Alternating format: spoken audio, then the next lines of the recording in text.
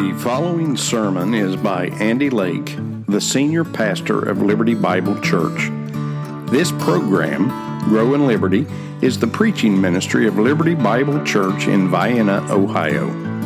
Liberty Bible Church places a priority on the Word of God over all else, and has a desire to share truth with believers and non-believers alike.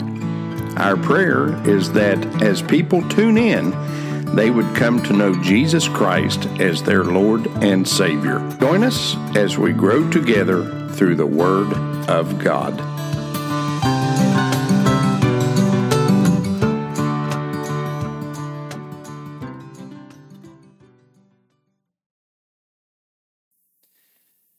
Open your Bibles, if you would, and stand with me for the reading of God's Word to Jonah chapter number 4. Jonah chapter 4. And we are going to, by God's grace, conclude this morning our study in the book of Jonah. Next week, Lord permitting, we are going to begin in the book of Amos.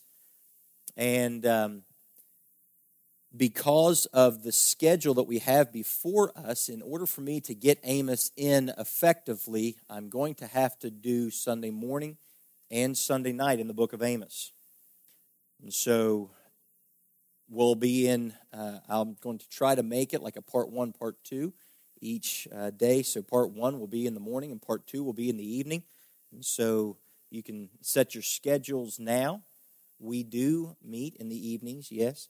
And just so you know, if you want the full picture of the book of Amos, we're going to, between now and Christmas, be going over that in both morning and evening services. So just so you know where we're heading next, you can begin your studies as well. Look with me at the book of Jonah.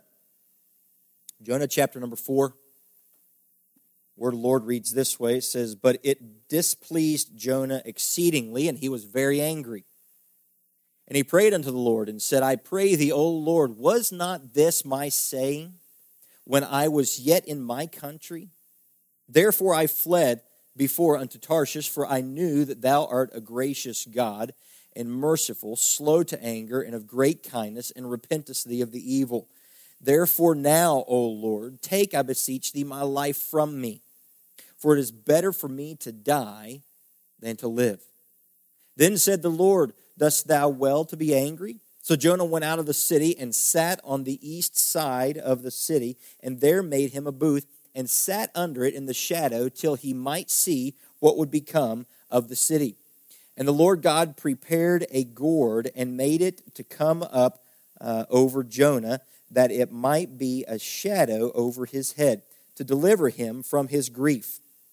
So Jonah was exceeding glad of the gourd.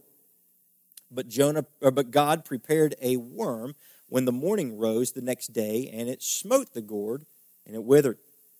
And it came to pass, when the sun did arise, that God prepared a vehement east wind, and the sun beat down upon the head of Jonah, that he fainted, and wished in himself to die, and said, It is better for me to die than to live. And God said to Jonah, Dost thou well to be angry for the gourd? And he said, I do well to be angry, even unto death. Then said the Lord, Thou hast had pity on the gourd, for the which thou hast not labored, neither madest it grow, which came up in a night, and perished in a night. And should not I spare Nineveh, that great city wherein are more than 60,000 persons that cannot discern between their right hand and their left hand, and also much cattle?" Father, bless, we pray, the reading of your word to our hearts and our lives to its application. It's in your Son's name we pray. Amen. Thank you. You may be seated. We've looked at several things through this study of Jonah. We've noticed many different truths as we've gone through it. One thing that remains very clear through our study in Jonah is the fact that God is always right. Always right. No matter what, he is always right. He is always in control. Always in control. Even when we mess things up with our foolish disobedience, he is still in control. I've had many people through the years tell me, well, I believe that this is what God wanted, but then I made these decisions and I made these mistakes, and now God doesn't want that anymore. My friend, I would love to shake your hand because I have yet to meet the person who can ruin the plans of God, and I guess if you can do that, you, my friend, are one amazing individual to be able to ruin the Maker's plans and designs. I mean, think about it for just a minute. That we think that we, as fallible and small and insignificant as we truly are, can mess up the plans of Almighty God, who knows yesterday and tomorrow and today at the same moment. He knows all things, all times. He is outside of it. He is not restricted by space, time, or any other material type of a thing. He is not restricted by any of this, and yet we think that we can stop the plans of God. We must think we are greater than God. One thing is abundantly clear when we study the book of Jonah here. God is God, and we are not. That's a beautiful truth. It's a wonderful thing to realize. I don't know about you, but it takes a lot off of my shoulders when I realize who is God and who is not. I don't have to. He did. I can't sustain myself. He does. I can't bring myself into existence. I mean, we think about these things and we scratch our heads and we wonder, well, okay, so where does God come from, right? If everything had to have a beginning, then God must have had a beginning, right? My friend, that's when you put God inside. The only thing that could create or initiate creation must be something outside of it. It cannot be bound by itself. It cannot be wrapped up in itself. We don't believe in a God that had a beginning because we believe that God is the one that made the beginning. People, well, that's ludicrous. These same people who would say that that's ludicrous believe that in the beginning there was nothing and then an explosion from a single particle. You can't have nothing and something at the same time. Either at the beginning there was nothing, or there was something. I believe in the beginning, God. Makes a little bit more sense than nothing exploded. And that's just stupid.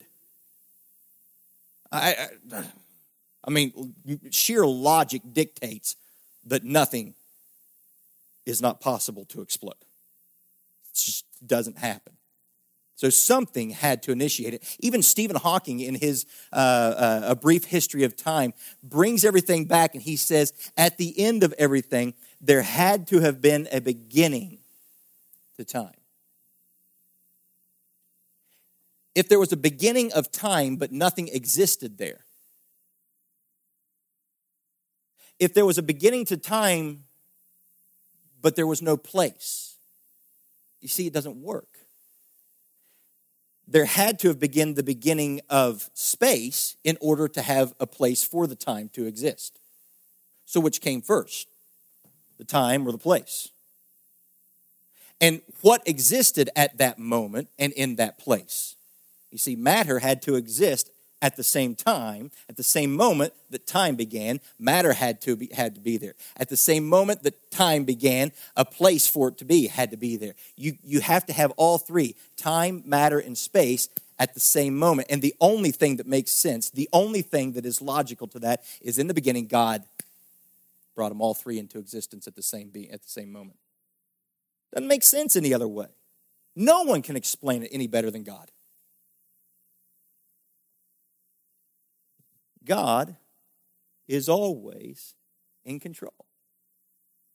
Always. As we look at this and as we come to our conclusion in this study of Jonah, we must be clear as to our application in personal matters. We must learn to find application in every part of Scripture, in every single aspect of the Word of God. When it comes in and we look at it and we dissect it, Paul told Timothy in 2 Timothy 3:16, he said, all Scripture is given by inspiration of God and is profitable for doctrine, for reproof, for correction, for instruction in righteousness, that the man of God may be perfect, thoroughly furnished unto all good works. The question is not, how can I know what to do? The question is, now that I know, will I do what God's Word says? That's the question. The question that we need to be ironing out is not, how can I know what is right and wrong? It's, will I be willing to do what God's Word says? And so as we come to the conclusion here, my hope is that as we see Jonah's complaint, his careless complaint, and God's compassionate counsel, and then finally God's all-inclusive care, as we look at these things, my hope is that we will start to apply what Jonah should have applied to his life. We will apply this to our heart as well. You see, we have the privilege of hindsight as we look at Jonah.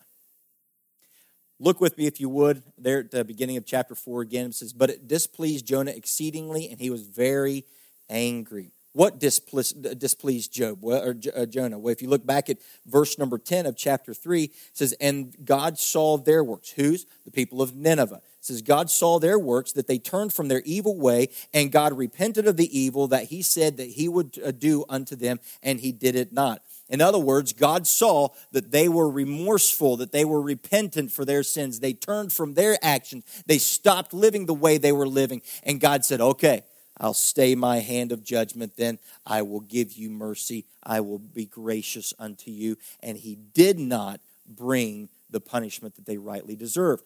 And this angered Jonah. I mean, we look at this and we're like, how in the world can someone be so selfish, so foolish, so arrogant to get upset at God sparing an entire civilization? We do this stuff too. We just don't necessarily want to admit it.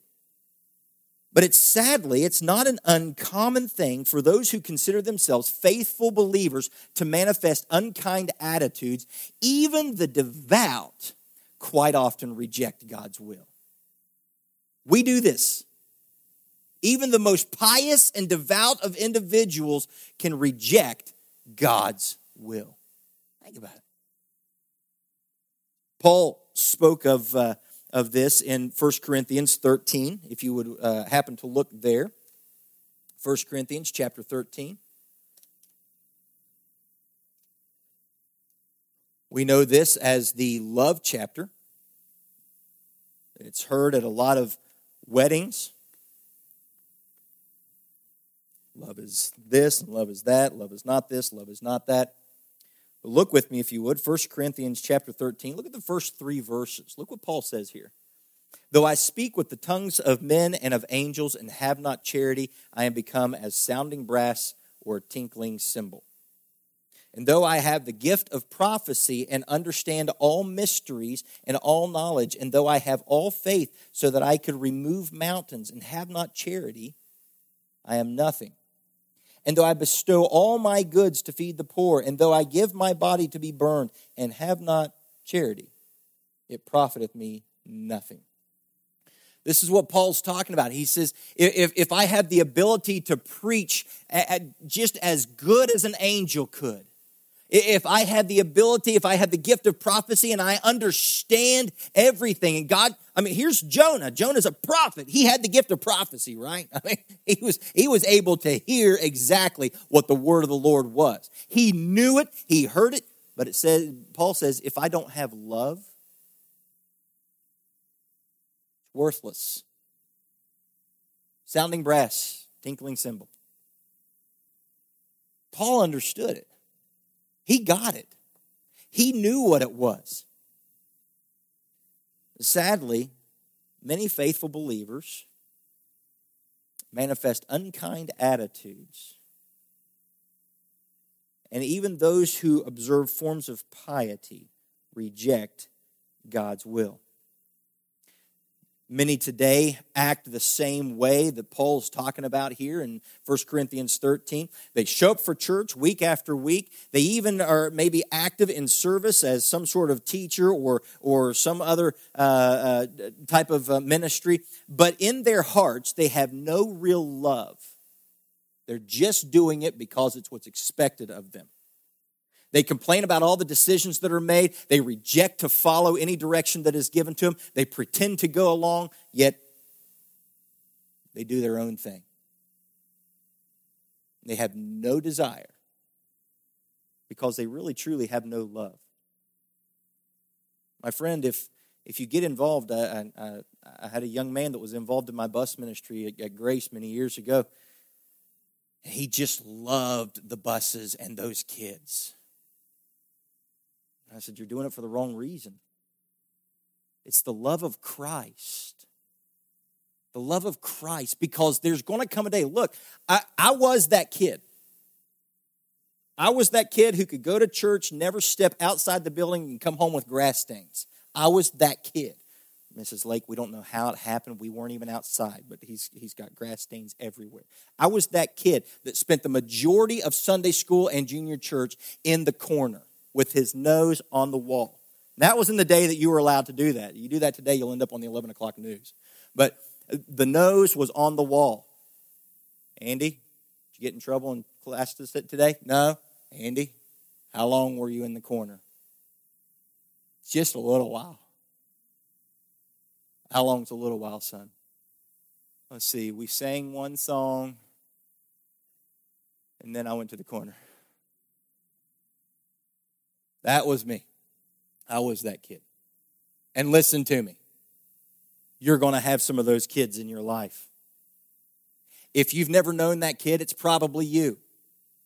You're probably that person.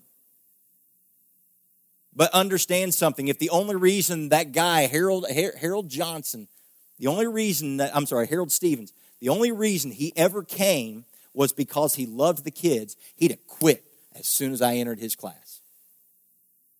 Because he wouldn't have loved this one. But he loved the Lord. He went home to be with the Lord just a couple years ago. He stopped teaching just a couple years before that. Not because he loved the kids, not because he loved puppets, not because he loved children's ministry, but because he loved God. Jonah, though, he acts a certain way and he rejects a certain way, and he has what we refer to as a bad attitude. Look with me, if you would, back in Jonah chapter 4. It says, but it displeased Jonah exceedingly, and he was very angry. It wasn't just, oh, well, this isn't what I wanted. He was furious. The wording that is used here gives the idea that he was filled with indignation and wrath. It says he prayed unto the Lord. Have you ever talked to the Lord when you're angry? I have. Oh, furious. Just beside myself with ire, just ready to rip someone's skull off. Lord, if you don't kill him, I will. Right? You been there? Look at me like a bunch of pious gas bags. I have never felt that way. Yeah. This altar ought to be open, wide open right now, and y'all can come confess the sin of lying. Because you and I both know you've been that mad. I've called out to God in those moments. I look here at Jonah, and like I said, it's easy for us to look at hindsight and see Jonah. It's easy for us to take this bubble approach over Jonah. But here's what I want us to do today. Step back from your own life and your own self for a moment and look at Jonah and put yourself there. And examine your life for just a minute. And ask yourself, maybe no, let's not even do that. Don't ask yourself. Ask God to reveal to you how you have been Jonah. I mean, look at his attitude here. You know, there are some professing believers who are so long-faced they could eat corn out of a Coke bottle. They have the ability to bring gloom and doom on the sunniest of days. You can walk out of your house, and it's rare around this portion of the country, but you walk out and it's a blue sky. Birds are chirping in the distance. It's a wonderful 74 degrees, not too hot, not too cold. Everything is just right. You walk out and you look at your lawn and it's perfectly manicured. There's not a thing that you have to do. And then one of these self-proclaimed pious words and mouthpieces of God have to show up and say, yeah, well, it's probably going to rain tomorrow. Enjoy the blessing for a moment, please. Do you really have to? Don't do that. You know, but there are people who, I mean, yes, I'm saved and I'm on my way to heaven and I love the Lord, but it looks like they were weaned on a persimmon. Do we have to be that way? But we look at the attitude of Jonah here. Many of us have that same kind of attitude. You know, no one wants to be around this kind of person. Look what he says in verse 3. He says, therefore now, O Lord, take, I beseech thee, my life from me. For it's better for me to die than to live. So upset at what God did for someone else. So jealous. So mad. Here's Jonah. Let's give him, maybe he is overcome with self-pity because he was afraid that he would be personally humiliated. Think about it. How would you like to be the guy that went to everyone's enemy? I mean, bless his heart, Billy Graham, you know, he'd sit with the wrong politician and pastors would light him up. How dare they? Bunch of modern-day Jonahs. At least someone's sitting across the table from some of these guys telling them what they need, and that's a relationship with Christ. Here he is. Maybe he's not alone in his hatred. Maybe he feared judgment by other pious friends and other prophets that he knew. I don't know.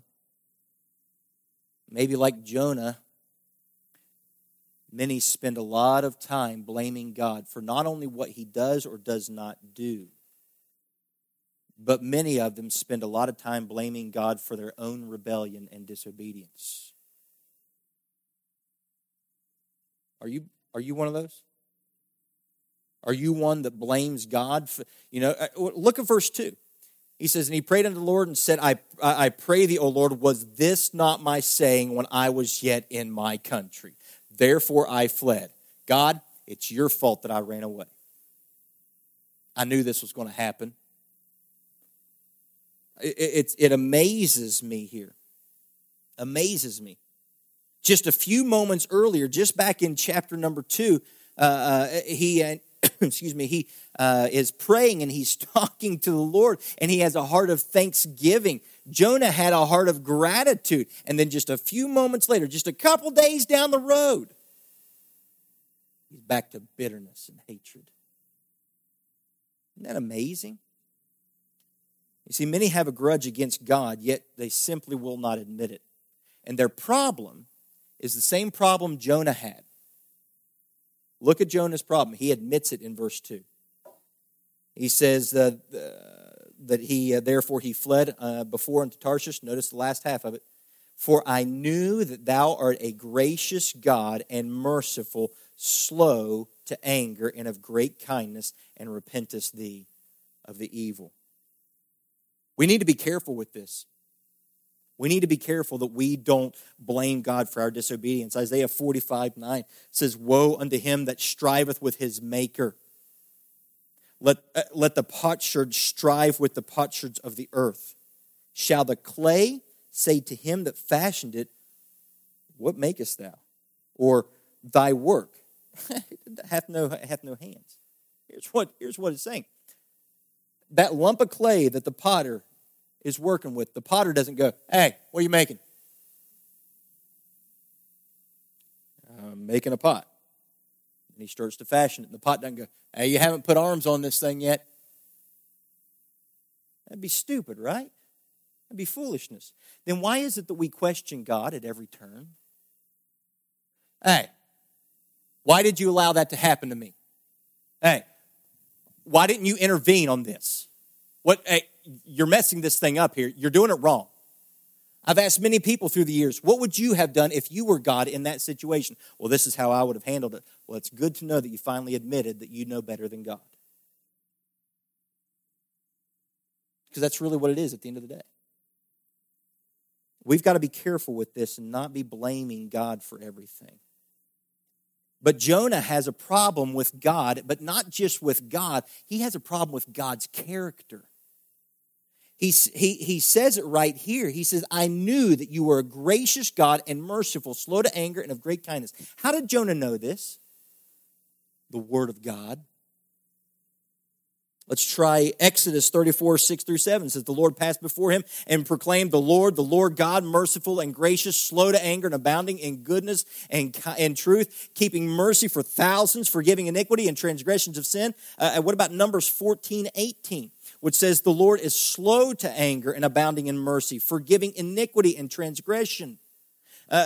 Nehemiah 9:17 says, but you, thou, O Lord, are ready to pardon, gracious and merciful, slow to anger and abounding in kindness, and did not forsake them. Psalm 86:15, but thou, O Lord, art a God full of compassion and gracious, long-suffering and plenteous in mercy and truth. Psalm 103 verse 8, the Lord is merciful and gracious, slow to anger and plenteous in mercy. Psalm 145:8, the Lord is gracious and full of compassion, slow to anger, and of great mercy. And Joel, chapter number 2, verse 13, we just studied the book of Joel. He says, and rend your heart and not your garments, and turn unto the Lord your God, for he is gracious and merciful, slow to anger, and of great kindness, and repent of him of the evil. This is something that was to be known by God. And here's what made Jonah mad the most, is that God, in keeping with his character, showed mercy.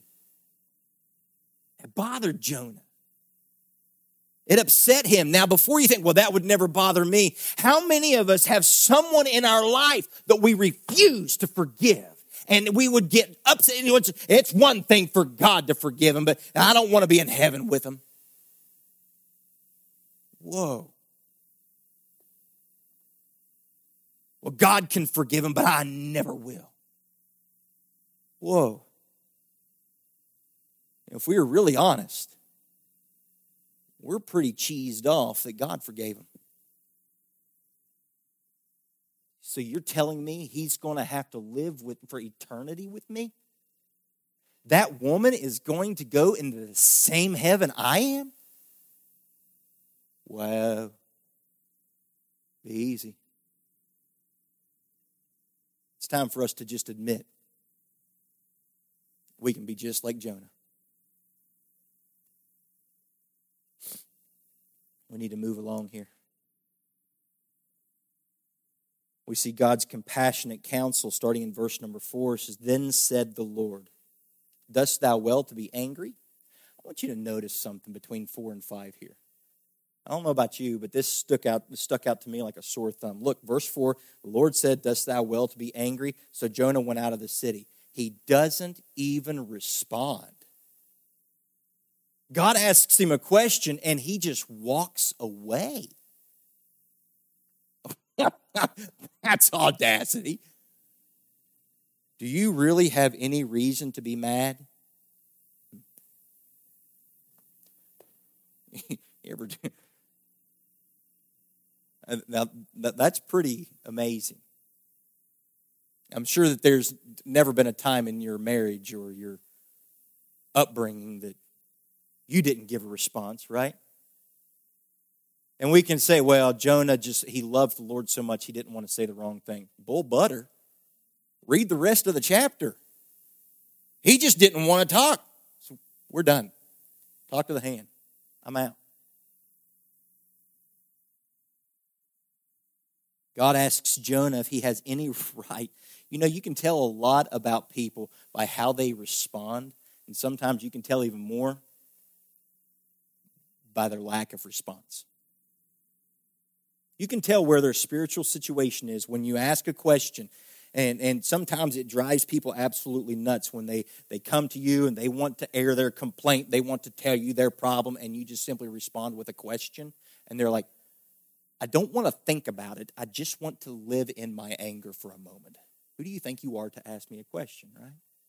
This is what God just said. Do you have any right to be angry? And he just storms off. You can tell a lot about a person's spiritual condition. And I love the way God does not give Jonah a rebuke at this point. I mean, think about it.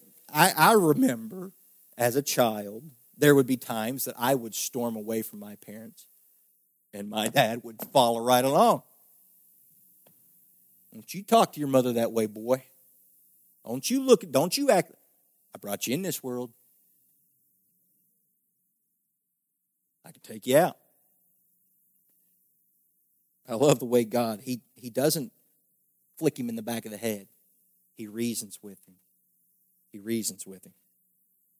God just wanted Jonah to think. Pusey says of this in his book on the Minor Prophets. He says, what the Lord says to Jonah, he says to all who are angry.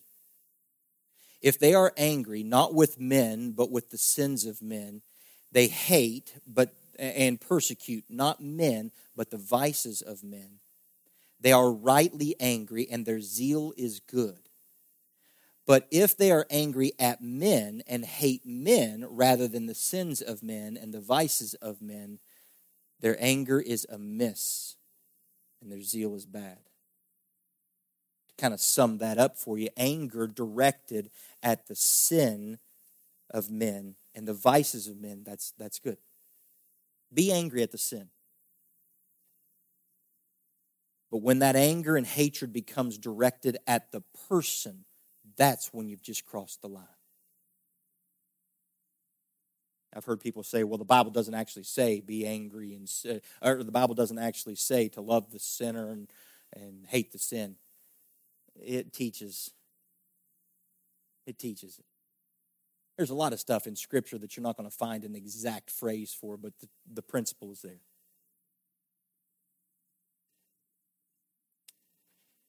If you look again here, Jonah, notice what it says in verse number 6. And the Lord prepared a gourd. Now, having verbally spoken to Jonah and getting nowhere, God decides to give a visual aid to try to regain the prophet's reasoning.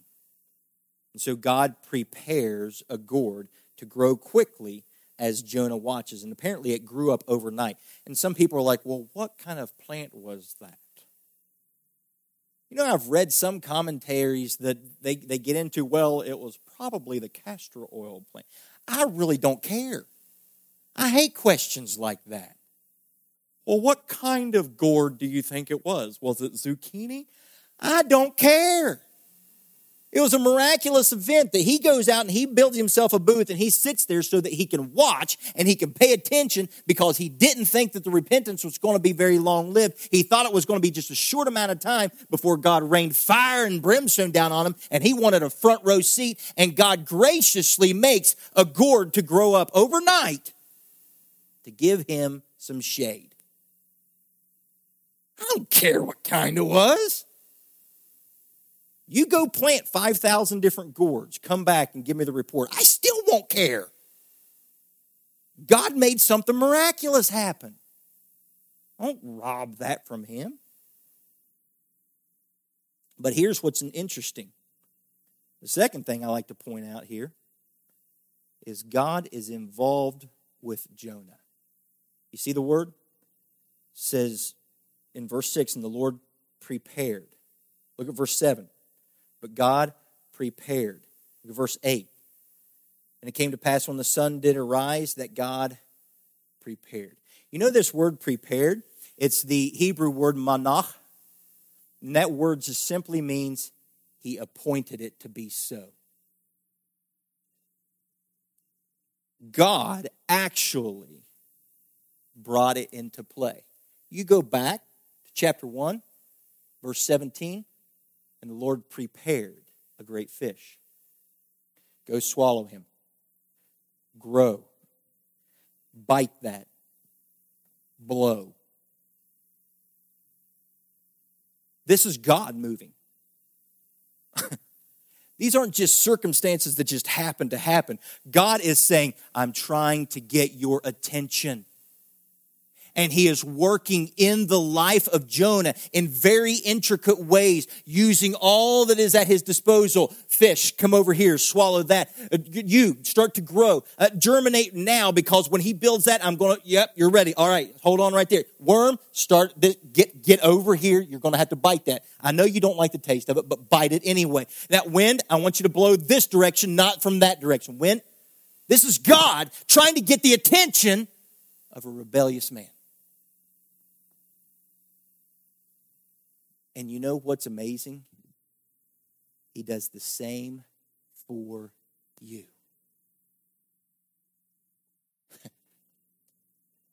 I'm going to make this thing happen in your father's life. I'm going to take this situation in your mother's life.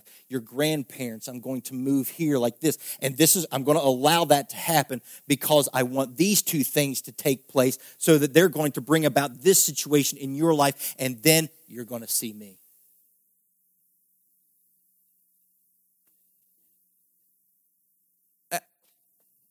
Maybe you would not have seen Christ if those situations didn't come about.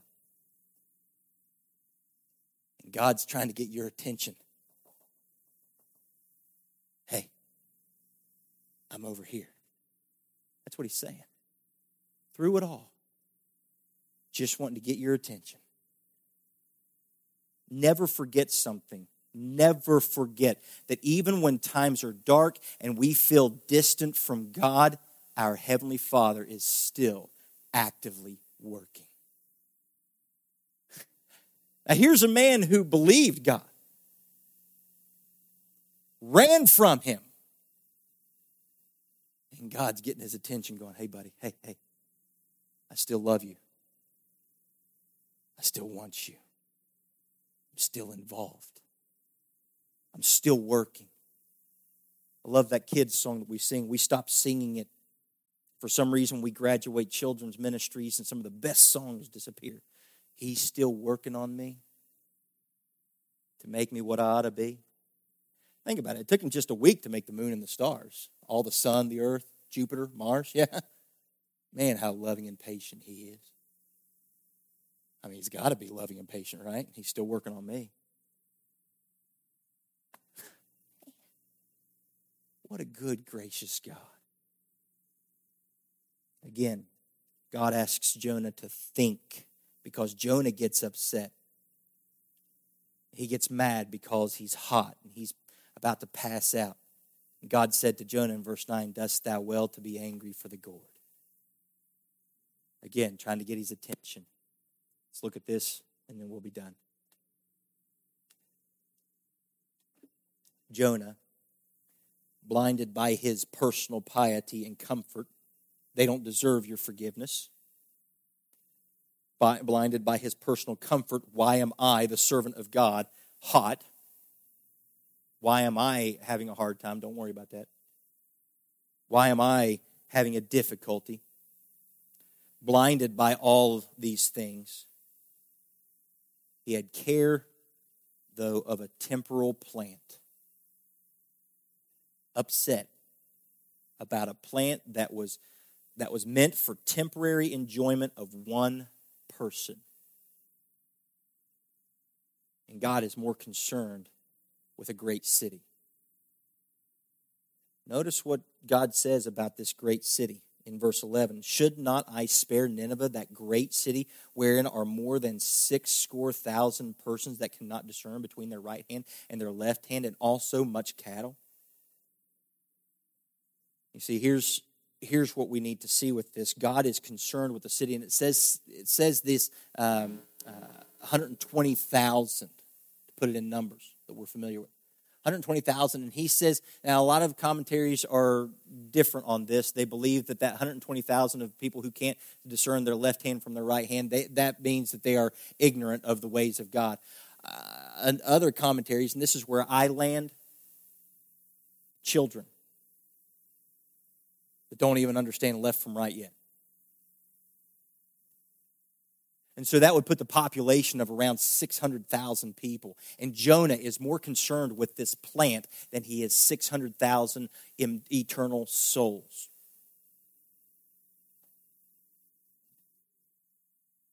Now, before we blow a raspberry at Jonah, let's get serious about ourselves for a minute. We do this too. We focus on what we like, what's more important to us than the eternal things of God. You know, there are some people who would actually rather not confess their need of salvation because they fear what people may think about them. Think about that for a minute. What if it's someone who has been in church for any extended period of time? And they're afraid to admit that they need a Savior just as much as the next person does. They're afraid to admit this because, well, what if people say, I thought they were already saved? Well, why is that person praying? Why is that? Hey, don't worry about what anybody else says. You get things right between you and God.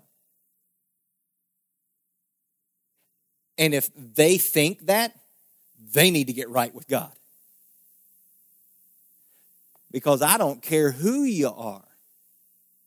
If you get your life right with God and you start and get that relationship with Him developed, I'm going to rejoice. There's some people who would say, well, my mama thinks that she led me to the Lord. And if I admit that I wasn't actually saved, I might hurt my mama's feelings. Don't worry about your mama's feelings. Get right with God. There are some people who will not let go of a certain sin in their lives because then they're going to have to admit that they were wrong. They're holding on to the temporal. There's some that will not let go of sin because they cannot admit God is right.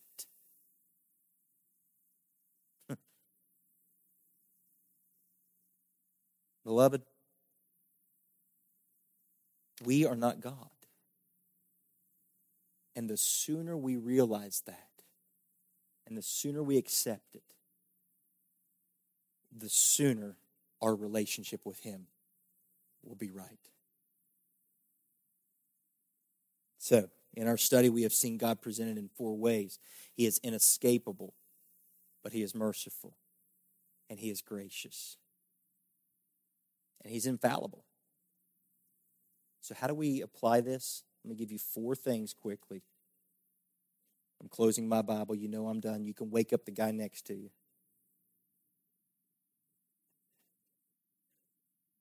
He's inescapable. You cannot run from God.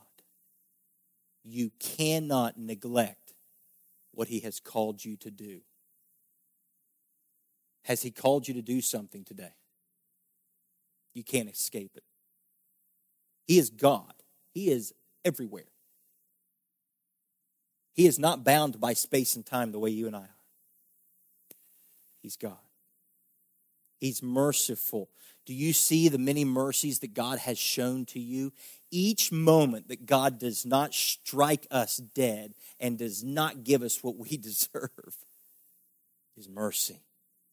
Each moment. Every moment that I am not struck down for my disobedience is mercy. Are you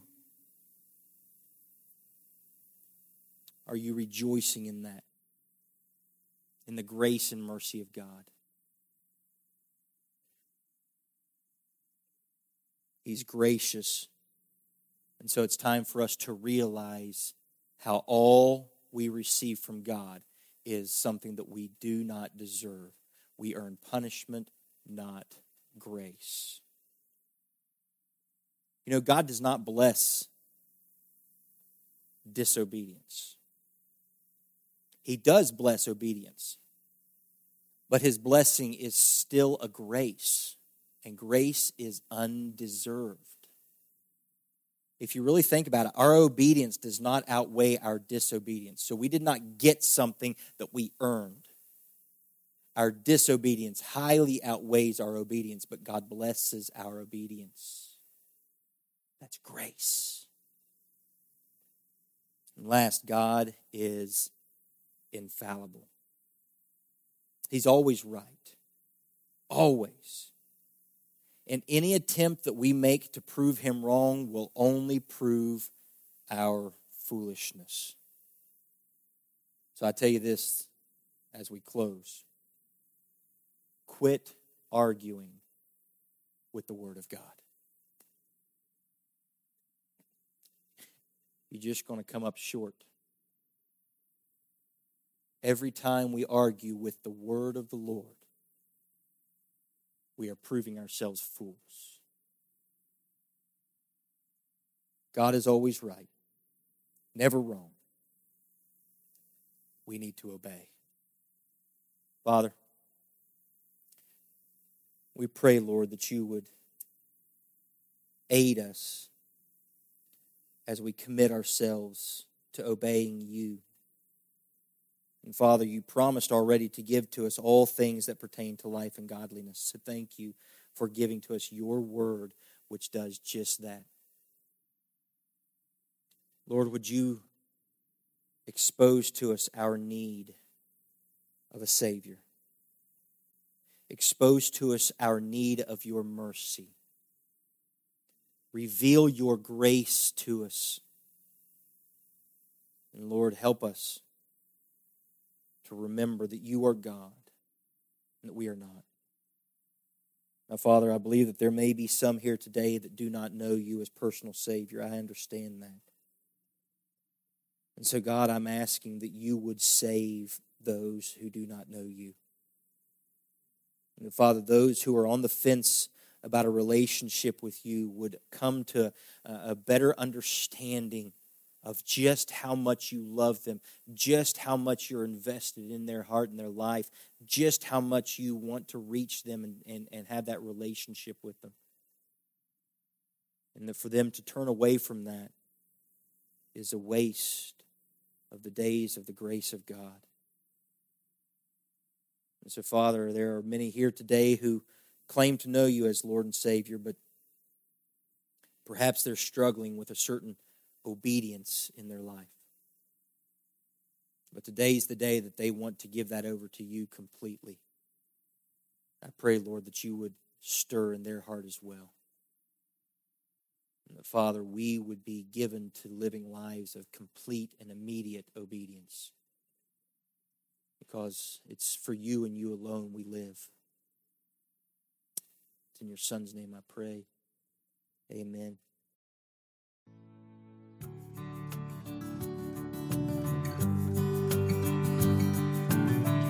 You have been listening to Andy Lake, Bible teacher with Grow in Liberty and pastor of Liberty Bible Church.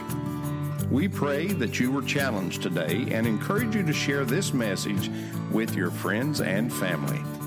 If you were motivated in some way to grow in your walk with Christ, please drop us a line and reference the title of today's message. You can access us online at growinliberty.org. Email us at together@growinliberty.org or send us a letter to Liberty Bible Church, 2111 Sodom Hutchings Road, Vienna, Ohio, 44473.